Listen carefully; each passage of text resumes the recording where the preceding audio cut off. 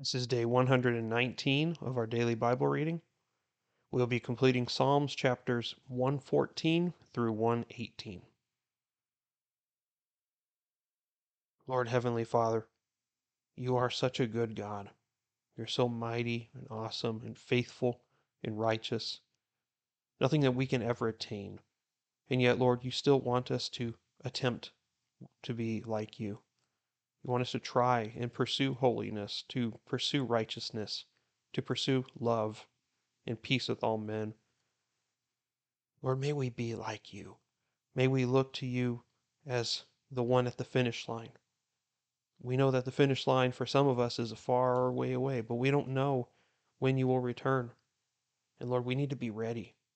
We need to be actively working for your benefit because the gospel still needs to be spread to everyone. There are so many that don't hear it. There's so many that need to hear it. And you will not return until those you have chosen have been saved. Thank you for allowing us to participate in this activity. Please bless the reading of your word. In Jesus' name, amen. When Israel went forth from Egypt, the house of Jacob from a people of strange language, Judah became his sanctuary, Israel his dominion. The sea looked and fled. The Jordan turned back. The mountains skipped like rams, the hills like lambs. What ails you, O sea, that you flee? O Jordan, that you turn back? O mountains, that you skip like rams? O hills like lambs? Tremble, O earth, before the Lord, before the God of Jacob, who turned the rock into a pool of water, the flint into a fountain of water. Not to us, O Lord, not to us, but to your name give glory, because of your loving kindness, because of your truth. Why should the nations say, where now is their God? But our God is in the heavens. He does whatever he pleases. Their idols are silver and gold, the work of man's hands. They have mouths, but they cannot speak. They have eyes, but they cannot see. They have ears, but they cannot hear. They have noses, but they cannot smell. They have hands, but they cannot feel. They have feet, but they cannot walk. They cannot make a sound with their throat. Those who make them will become like them, everyone who trusts in them. O Israel, trust in the Lord. He is their help and their shield. O house of Aaron, trust in the Lord. He is their help and their shield. You who fear the Lord, trust in the Lord. He is their help and their shield. The Lord has been mindful of us. He will bless us. He will bless the house of Israel. He will bless the house of Aaron. He will bless those who fear the Lord, the small together with the great. May the Lord give you increase, you and your children. May you be blessed of the Lord, maker of heaven and earth. The heavens are the heavens of the Lord, but the earth he has given to the sons of men. The dead do not praise the Lord, nor do any who go down into silence. But as for us, we will bless the Lord from this time forth and forever. Praise the Lord.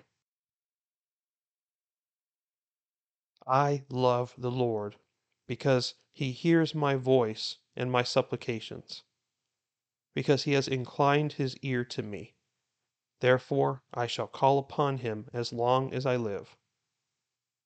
The cords of death encompassed me, and the terrors of Sheol came upon me. I found distress and sorrow. Then I called upon the name of the Lord. O Lord, I beseech you, save my life. Gracious is the Lord and righteous. Yes, our God is compassionate. The Lord preserves the simple. I was brought low, and he saved me. Return to your rest, O my soul, for the Lord has dealt bountifully with you. For you have rescued my soul from death, my eyes from tears, my feet from stumbling. I shall walk before the Lord in the land of the living. I believed when I said, I am greatly afflicted. I sat in my alarm. All men are liars. What shall I render to the Lord for all his benefits toward me? I shall lift up the cup of salvation and call upon the name of the Lord. I shall pay my vows to the Lord. Oh, may it be in the presence of all his people. Precious in the sight of the Lord is the death of his godly ones. O Lord, surely I am your servant. I am your servant, the son of your handmaid. You have loosed my bonds. To you I shall offer a sacrifice of thanksgiving and call upon the name of the Lord. I shall pay my vows to the Lord. Oh, may it be in the presence of all his people.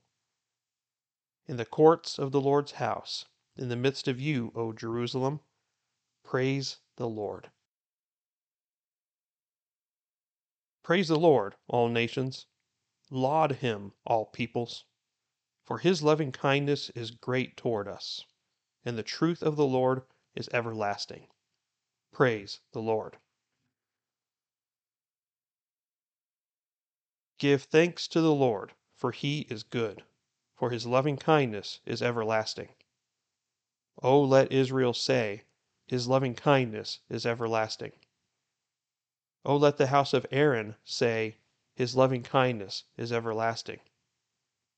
O let those who fear the Lord say, his loving kindness is everlasting. From my distress I called upon the Lord. The Lord answered me and set me in a large place. The Lord is for me. I will not fear. What can man do to me? The Lord is for me among those who help me. Therefore I will look with satisfaction on those who hate me. It is better to take refuge in the Lord than to trust in man. It is better to take refuge in the Lord than to trust in princes. All nations surrounded me. In the name of the Lord, I will surely cut them off. They surrounded me. Yes, they surrounded me. In the name of the Lord, I will surely cut them off. They surrounded me like bees. They were extinguished as of a fire of thorns. In the name of the Lord, I will surely cut them off. You pushed me violently so that I was falling, but the Lord helped me. The Lord is my strength and song, and he has become my salvation.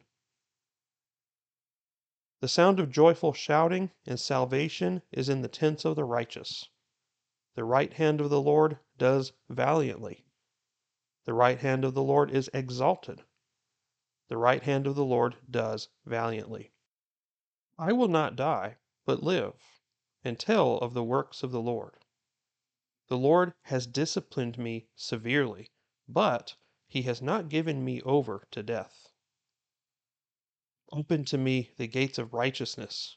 I shall enter through them. I shall give thanks to the Lord. This is the gate of the Lord. The righteous will enter through it. I shall give thanks to you, for you have answered me, and you have become my salvation. The stone which the builders rejected has become the chief cornerstone. This is the Lord's doing. It is marvelous in our eyes. This is the day which the Lord has made. Let us rejoice and be glad in it. O Lord, do save, we beseech you. O Lord, we beseech you, do send prosperity. Blessed is the one who comes in the name of the Lord. We have blessed you from the house of the Lord. The Lord is God, and he has given us light. Bind the festival sacrifice with cords to the horns of the altar. You are my God, and I give thanks to you. You are my God. I extol you. Give thanks to the Lord, for he is good, for his loving kindness is everlasting. Okay, so this is a shorter reading today, but in preparation for Psalm 119, which is the longest chapter in the Bible, I thought that would be appropriate that we have a shorter day, but also that we would have a proper mindset for what is going on in Psalm 119. So, we talked about yesterday that Psalm 114 and 113 are what are called the beginning of the Egyptian, which they are a series of psalms and hymns that are sung during the Passover. So 113 and 114 are done before the Passover meal, and then the rest of these are done after the Passover meal. And these are to remind us of who it is that led the Israelites out of Egypt. And if we have been paying attention, I hope that we can see that from the very beginning, we have seen that there are so many parallels with what happened during the book of Genesis and Exodus as to what goes on with us. Because Jesus Christ was the fulfillment of all the things that happened in the Old Testament. It was, those things were a shadow of what Christ was going to do for us. So, in the same way that the Israelites would celebrate their people being rescued from Egypt, we need to see it for ourselves as well as Gentiles that God rescued us from death through his Son, Jesus Christ. So, in the same way that he led us out of that place of slavery as Israelites, in the same way, Gentiles were led out of slavery from sin and from Satan into a new light, into a new life and new glory through Jesus Christ. So these certainly apply to us. We can't just say, oh, these are a psalm for just Israelites at the Passover. But again, Jesus Christ was the ultimate Passover lamb, and it was for our direct benefit. So certainly these apply to us as well. So we can't just say, no, well, we can skip these because that's for Israel, not for us. That is incorrect. These are definitely for us too. Psalm 114 is a brief hymn that is commemorating the things that God did during the Exodus, talking about the different facts about who he is, what he did in getting them to leave the land, and then all the wonders that he performed while they were exiting into the wilderness. And then they take over the Passover at that point, and then Psalm 115 is when they would pick up the celebration after the Passover. And Psalm 115 is a bit of a contrast between the sovereign God, which they worship as the one who took them out of the land of Egypt, and over these idols of the land, these impotent, empty, fake idols. They're all made in man's image, and yet they have no life in them. Yet we try to give them life by surrendering our wills to them and worshiping them, and it's terrible. And the thing is, when it comes to idolatry, back in this day, yes, they would have literal idols. No, we don't necessarily have that today, maybe in some places, but more often than not, we have idols in a different form. The original problem with idolatry has never changed. It just takes different appearances. Do we have idolatry today?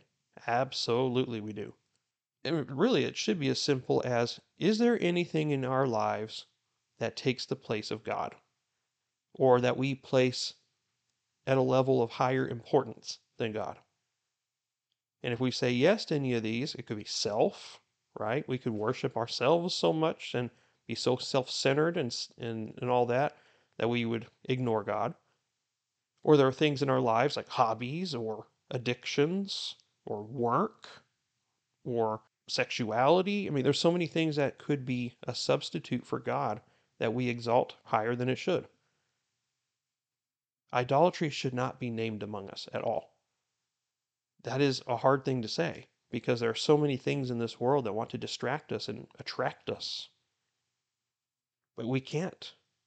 That's why it says clearly in Hebrews chapter 12, at the very beginning of the chapter, it says that, since we have so great a cloud of witnesses before us, talking about the patriarchs and the people in the Old Testament, which were heroes of faith, let us cast aside every weight, anything that weighs us down, and the sin that so easily entangles us, or ensnares us, or traps us.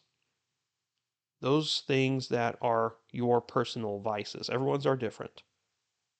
We need to get rid of them. It says to cast them aside. It says to throw them away. Jesus said something similar, did he not? If your arm is causing you to sin, cut it off and throw away from you. He's not saying to literally cut your arm off. He is saying whatever is causing you to sin, you need to let go of it. Get rid of it out of your life. Do not compromise with it. Why? Because he also says one cannot serve two masters. Because you'll love one and hate the other. And more often than not, because we are fleshly, as Paul describes in the book of Romans, we will usually pick that over God. So if we know that's our problem, we need to get rid of it forever. I've also heard it like this as well, and it really stuck with me when I heard it like this. What did Jesus say about following him? He said, if anyone wishes to follow after me, he must deny himself, take up his cross, and follow me, right? How can we carry our cross if our arms are full of addiction and idolatry?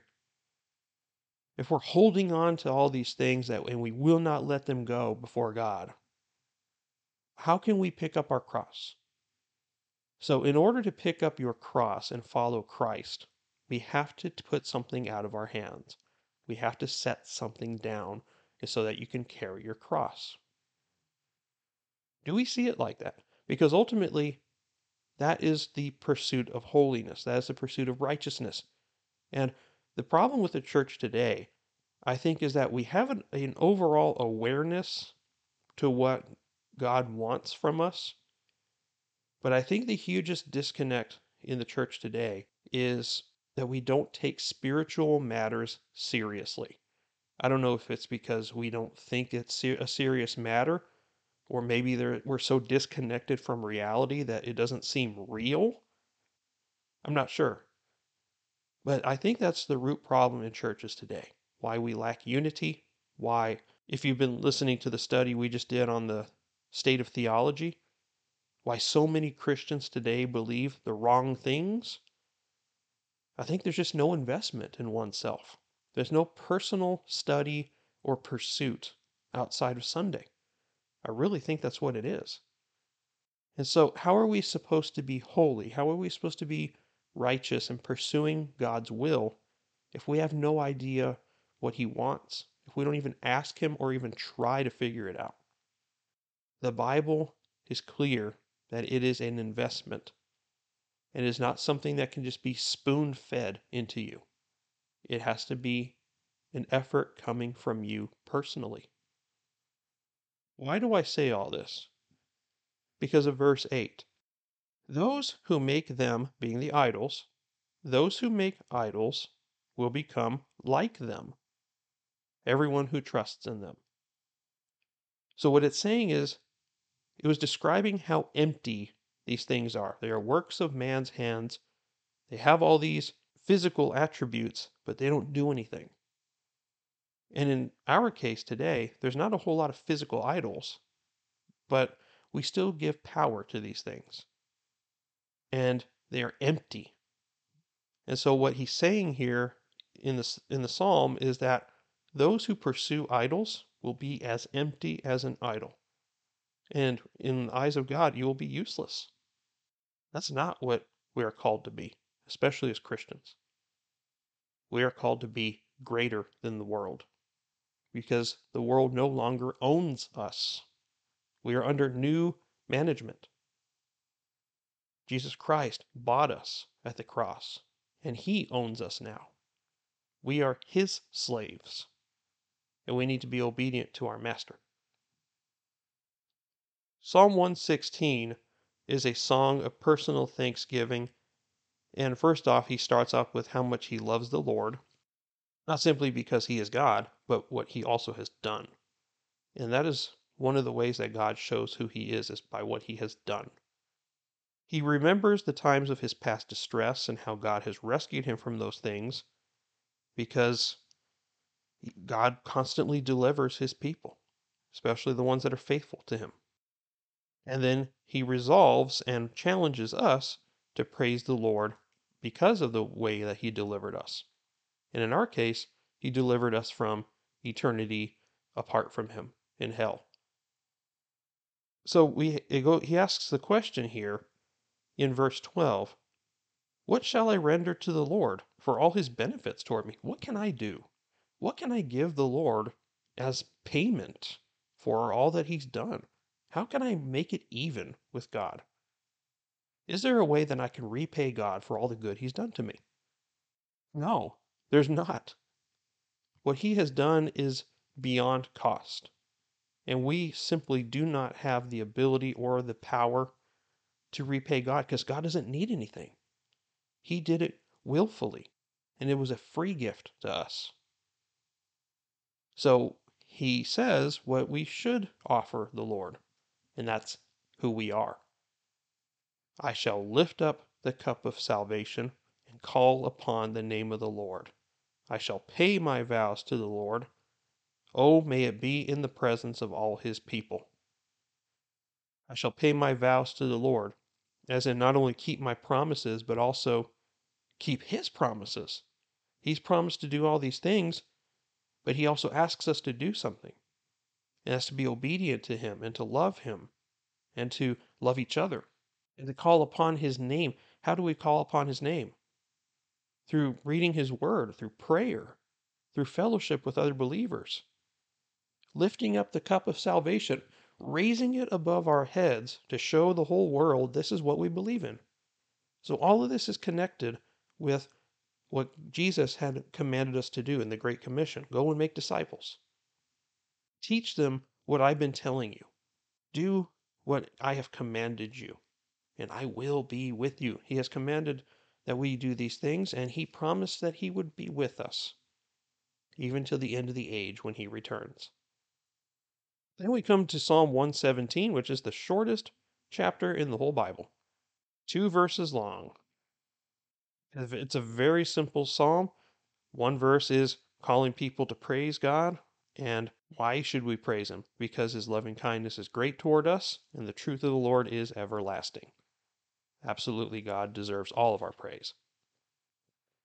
And finally, we have Psalm 118, which is a song that is usually sung by God's worshipers as they are heading toward the temple, usually during their pilgrimage to Jerusalem, or even in the city when they are in procession going to the temple, they would sing this.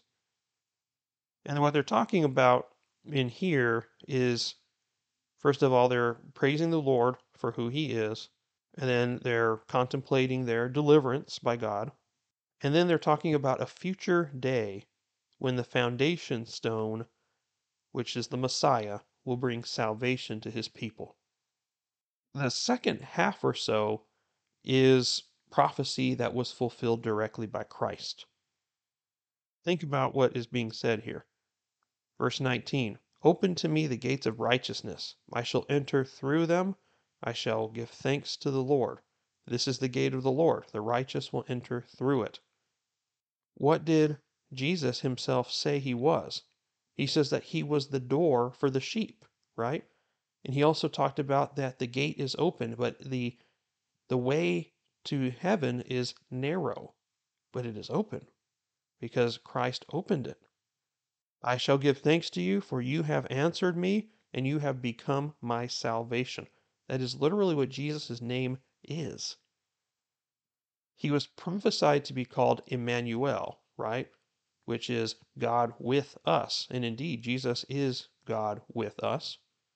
But his actual name that was given to him by God through Gabriel was Jesus. And what does Jesus mean? It means the Lord is my salvation. And Jesus fulfilled this verse because he came to be our salvation. Now, in the New Testament, you see this one quoted a lot. The stone which the builders rejected has become the chief cornerstone. This is the Lord's doing. It is marvelous in our eyes. We see this one quoted a lot in the New Testament. I can think of Acts saying it. I can see Jesus himself saying it. I can see Peter saying it in First Peter. It's mentioned many places. Now, when he came on the scene, as we know, his people did not recognize him as the cornerstone, even though he was, because they were expecting a different kind of Messiah. They were expecting a Messiah that was more political than he was spiritual.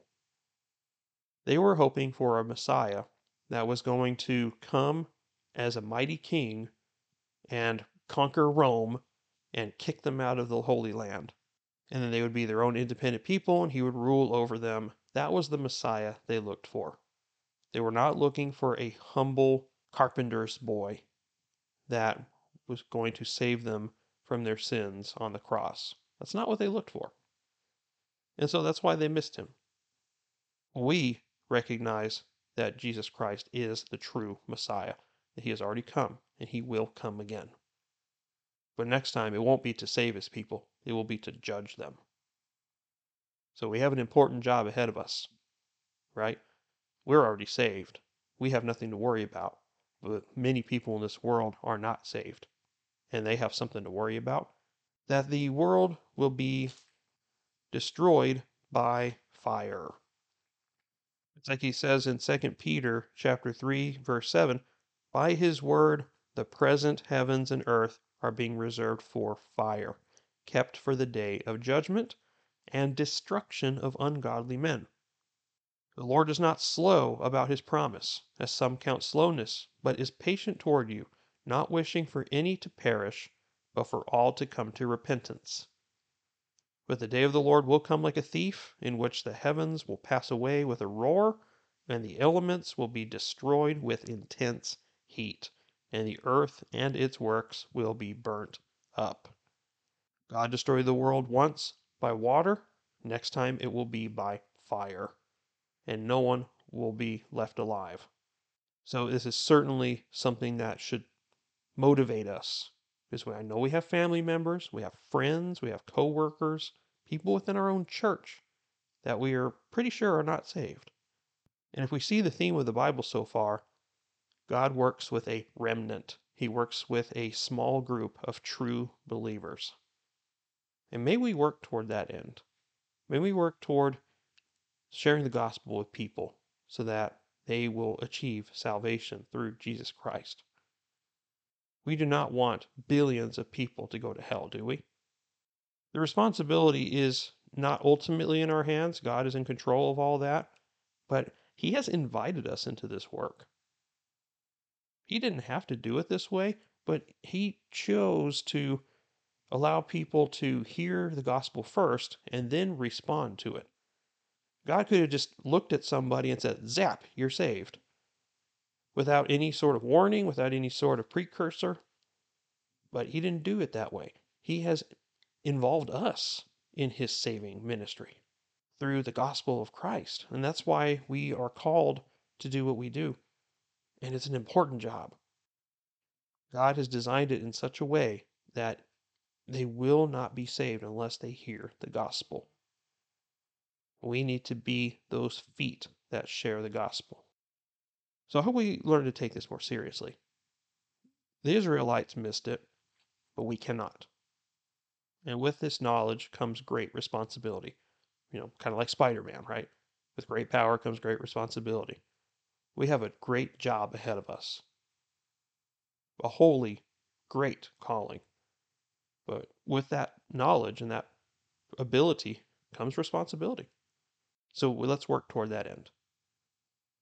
Tomorrow we will read the longest chapter in the Bible, and it will just be just the one. So we'll get into that tomorrow. But for today, that is all that I have. Thank you for listening. I'm Ryan, and we'll see you next time. Take care, and God bless you.